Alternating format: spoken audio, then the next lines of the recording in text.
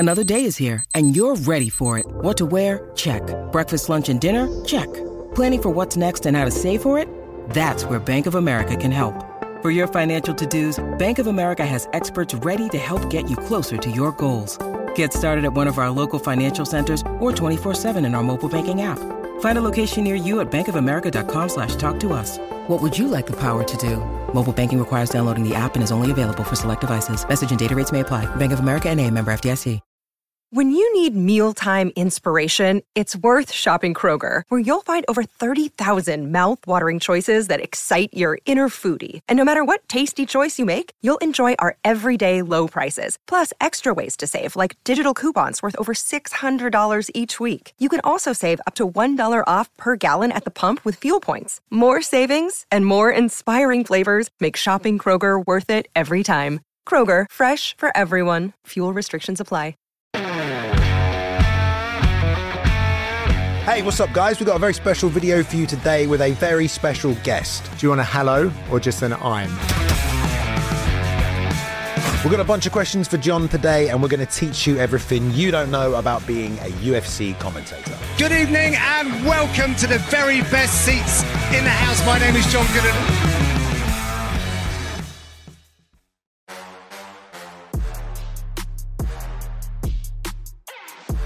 One of my first ports of call when I get to my station Octagon side for commentary is to ask my stage manager, where is the nearest, and because he's American, restroom, toilet, porta potty, portaloo, whatever it might be. I have the tiniest bladder. I also have a teeny weeny voice compared to my American counterparts, so I have to drink a lot, which means I need to piss a lot.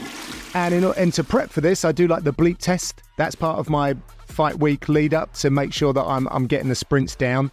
Can't wear leather-soled shoes either.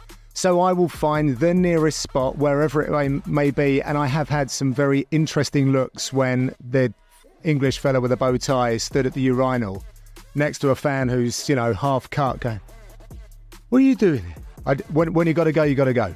The UFC broadcast is a challenging one, it's a long one, it's highly nuanced, and there are no real breaks. Typically, I'll have to surrender a walkout to one of my colleagues, and you'll see the fear in their faces if they don't know about that. It's like, Paul, I need the toilet, can you take this away? And it's like, oh, I've got to do the walkout now. So it's, I don't like to do it because you're sort of throwing your teammates under the bus a little bit, but it's better than me standing there when I've got to do a piece of the camera, pinching my knees and sort of moving around a bit too much.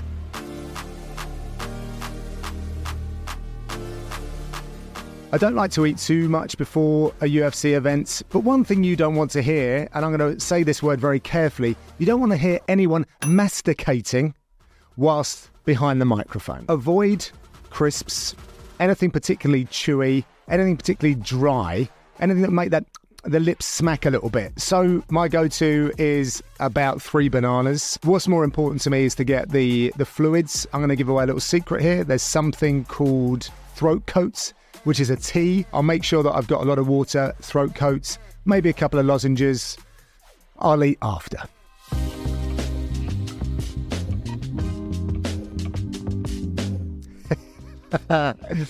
Probably going to get in trouble for throwing a Hall of Famer and an utter legend under the bus here, but Cormier probably does not adhere to my style and rules of what and what not to eat during a broadcast. If he's hungry, he'll take whatever's on offer. I think I've seen him, so this is unfair because I can't remember, but maybe a hot dog. I think I've seen him eat actual food. Good for him to get some wholesome grub in, whereas I'm there just devouring like bits of banana as and when I can.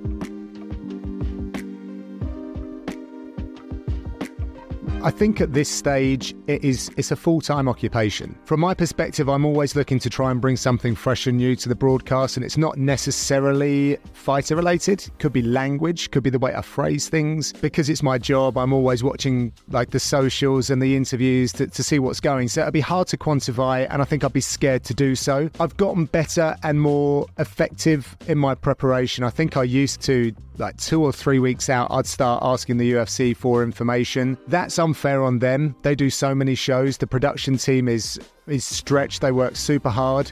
I tend to get things about 10 days out, and that's when you'll see me really knuckling down and apportioning considerable time into not just the fighter research, which is the bit that is most enjoyable, but it's the script writing. It's looking at the program itself, what the UFC are looking to promote, and that really ramps up in fight week when you get what we call the format or the running order of the show.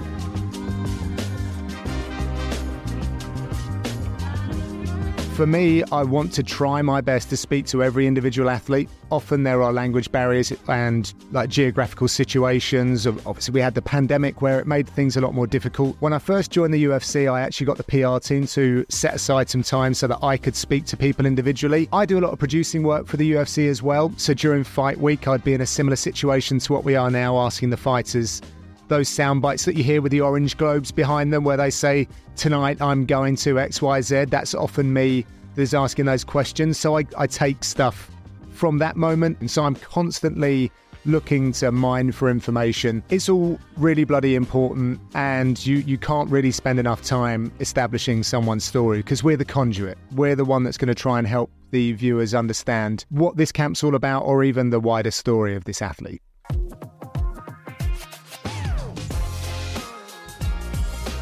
I love this sport. I didn't get into this sport to work for the UFC. I didn't get into this sport to be a commentator. I am a martial artist for like 38 years now. I saw the trials and tribulations, the pressures, and just the lack of any recognition really or respect for my coaches when I was on the way up in mixed martial arts. And I was like, this isn't right. Like, these guys are the top of the top when it comes to athletic performance, everything that goes into it. Like, it's just crazy that no one knows or respects them the way that I do. So let's try and change that. So I hold that very dear. It's my job to try and convey that to new fans and also to keep hammering it home to the established fans. And then you just got to build layers on that. I now work for the premier MMA organisation in the world. So that's a kind of pinch myself moment.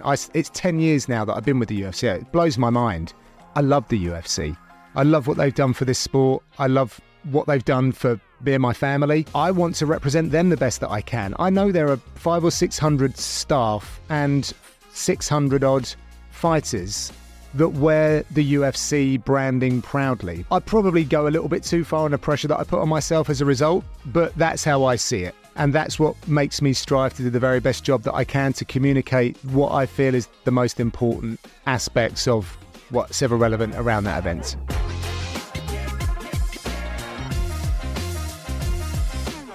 When we get behind the mic, it's up to us, really, what we say. It's very hard in live television. I've never been given any specific things to say. I have, however, been helped out by many of our producers, but there's one in particular that's got like this unbelievable photographic memory, and he'll just turn around and go, yeah, this guy, whoever it might have been, through only 4 leg kicks in the last fight. That's a running total of 20. That's a big difference. You're like, I don't know how you know that. I'm going to use it though, because it makes me sound really good. So I'll definitely take those opportunities, but otherwise it's sadly it's what is in here between these 2 big ears and in that tiny mind.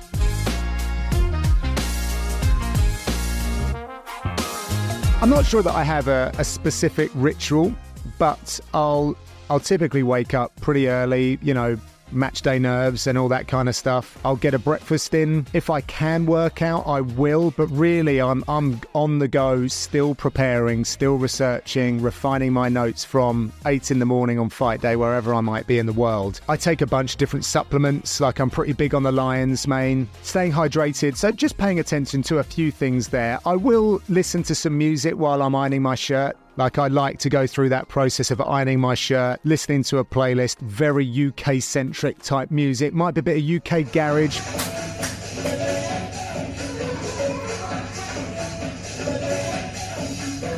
Might be some like old school Britpop. I had that in the last show. That was really good. Listen to a bit of Oasis and Blur, even Back to Back, which is kind of controversial. Might listen to some kind of meditative stuff to just settle the mind and then get ready to have an awesome broadcast.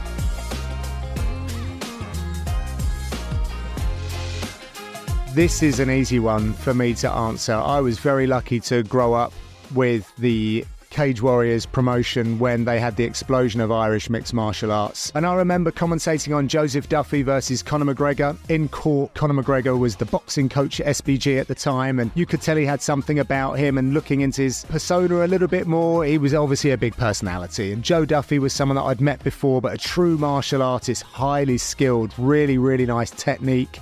And yeah, they came clashing together. Yeah, he's got very good control. And he's tapped him. That was a very, very fast submission there. I'm not sure McGregor really knows an awful lot about that. Duffy took the win on the night. But after that, through 2010 all the way to 2013, I got to see both Joseph and Conor McGregor develop in their careers.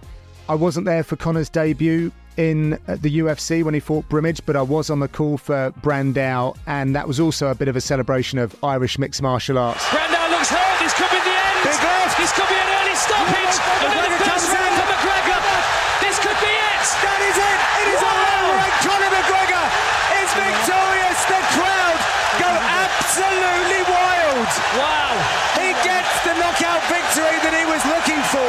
And for me personally, again, just to reiterate, when SBG Ireland and Team Rhino were really developing a lot of their fighters, I was there seeing them earn their stripes as young professionals. To then get to see them really reach the heights that they did as UFC fighters will always be very dear to my heart. And then just to obviously celebrate Conor McGregor's career and what he's achieved. And I met this guy in 2009. I got Facebook messages from the questionnaires that I used to send out to him that date back all that time. It just blows my mind, really.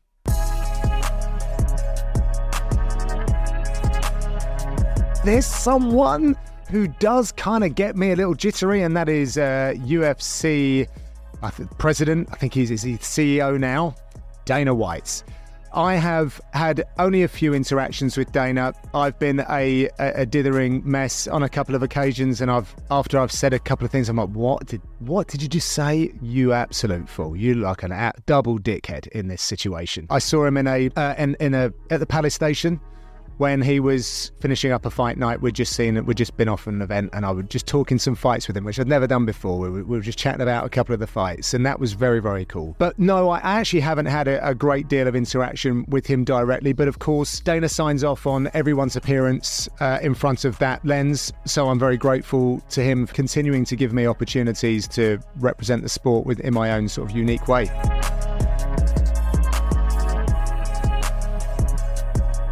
I remember when I was trying to show a few people just what went into a UFC broadcast, I took all of the record cards that we have, they're a little bit like this, and you write all of your notes on them, but I actually laid them all out on a hotel floor early in my career, and it actually covered the carpet. I've never counted how many reads that we do per se, but I think on Fight Island, where we were all having to just pull double, triple duty at time, I think I was live for about 9 hours, something like that, which is an incredible shift, if I do say so myself. I'm not saying I did a good job, by the way. It was just a long job, and I know that Anik and I'm sure Brendan have pulled similar numbers as well. Those are rookie numbers in this racket. But it's something that I'm pretty proud of, to know that I can go that hard for that long.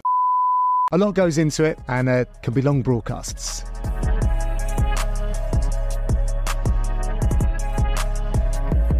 The crowd should definitely affect the way that you commentate. On Fight Island, the silence was something that we did use as well, and something that we would talk about. So you have to pull on these things. But I was and have been lucky to commentate on Paris at multiple events where we've had incredible crowds.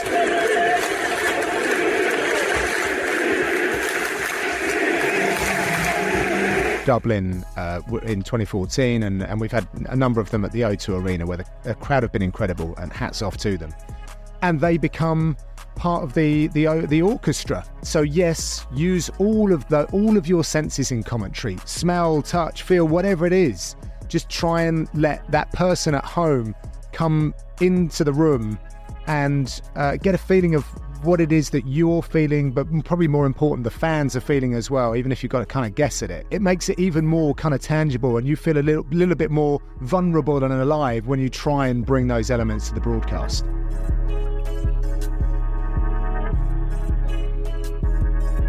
We've got a world-class broadcast team for the UFC. Everyone, always round, are just fantastic. I'm lucky, I guess, in the sense that I get to do the reporter role, I do desk hosting and the commentary, so I've gotten to feel what it's like in each of those positions and a respect for it. And I aim to be like all of those that do it more regularly. And I'll talk about Megan O'Leary, of course. She's just so smooth in that reporter role. And I aim to get close to her performances because she makes it look easy and it really isn't. Like, I have fumbled my lines many times trying to do those backstage hits. So I still want to strive to be a little bit like her in that regard, but everyone's so strong. But I'd like to shout out the guys that you don't see, that are behind the camera, that are in the truck, because those producers go week to week to week. They help us during the broadcast by reminding us of certain things that happened previously, which may add some value to the broadcast. And I don't think they get enough props. I think the UFC is so busy, but they should get awards every single year. So I'd like to shout those guys out.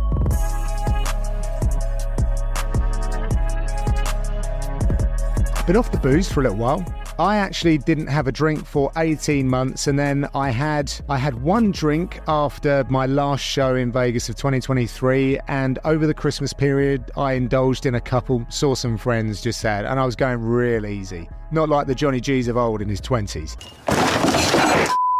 When we do the weigh-in show, some of my colleagues have done it. I'll never forget Dominic Cruz, who were in Australia, was just going some of the Modelos, and it was a really fun broadcast.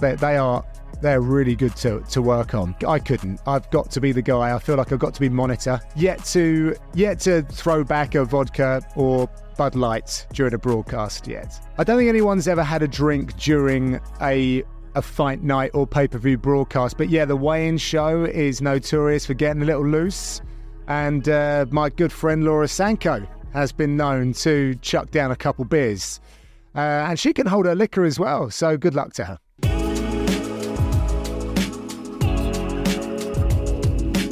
Yeah, calling fights in the Apex, and when we were calling fights in the Flash, was it the Flash Arena in Abu Dhabi during the pandemic? Obviously, there was almost silence. So the Apex does get, does have an atmosphere, a unique atmosphere to the Apex. It's not 15,000 people, however.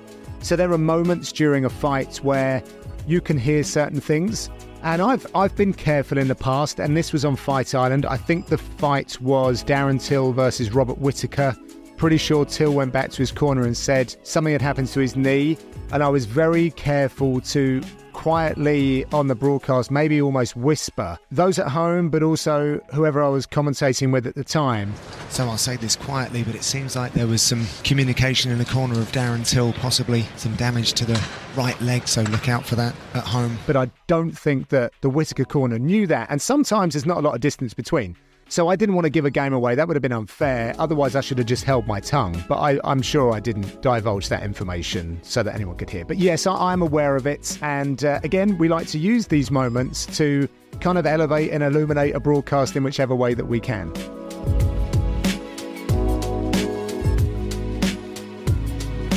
Typically, after we finish a UFC broadcast, and being the international guy, we're on the road, and so everyone's waiting to get their flights home, and I'm wired. Like, I typically don't sleep after a broadcast. I go to bed close to 6 or 7 in the morning, and that's when I start to settle down, which makes for a hellish day the next day. But we'll typically get together, we'll have some drinks, maybe a little bit of food, talk about the fights, and then hang out. It's really important to build those relationships in whatever team that you work. Of course, we're a team, we're a family at the UFC. So a lot of the broadcast team, the guys that you might not see because they're behind the camera, but probably even more important than some of us that are in front of it. And like Paul Felder and I, we hang out quite a lot. Laura comes up, Michael Bisping will be there, DC. I'm lucky enough sometimes that I get to pull a role and I'll see another play-by-play guy like Brendan or John. So we'll all get together. It could be in a hotel room, in the bar. They typically shut early, boo. Or like in Paris, we found a place that was open super late, like 4 in the morning. And it's really nice to see everyone in their civilian dress, although I'll maintain a bow tie just to go out in, I'm kind of a big deal.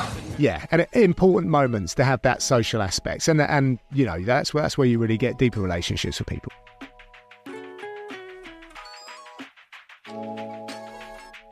So language is something of a specialism and something that I'm absolutely obsessed with.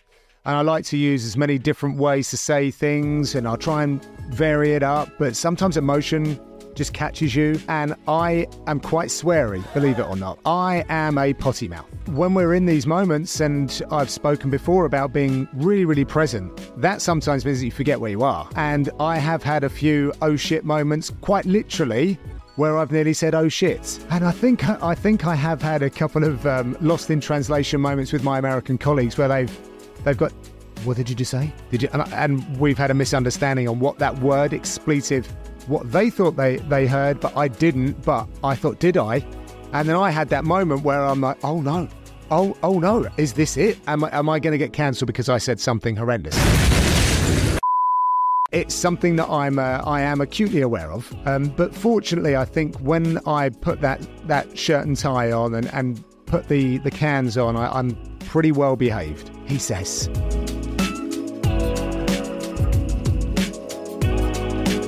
I remember getting absolutely destroyed online because in the early days when we were on BT Sport, if someone said crap bloody arse or even worse, I'd have to apologise for it. And it was typically like post-fight speech stuff. And it just wasn't a nice way to put a bow on a beautiful performance and go, sorry viewers, yes, I hope you weren't offended by the language that we use. You know, everyone's really passionate right now. Do we really have to say this? Yes, we have to say this because there'll be heavy fines by Ofcom, etc. That doesn't happen anymore, weirdly. And then I've heard Felder say pissed. And as a Brit, that's a sweary. I think we can use pissed, but I'm still a bit nervous about it. He's also said ass. He doesn't say arse. He says ass. And I think I might have said ass before. Again, in English parlance, we can't say that without getting sent to our room and grounded for a couple of days. So I'm a little bit nervous about what you can say as a Brit and as an American. I try and just keep it down the line. But yeah, I'd love to be able to swear a little bit more. That would make things even more colourful. So I'm John Gooden, and hopefully I have debunked some myths about MMA commentary.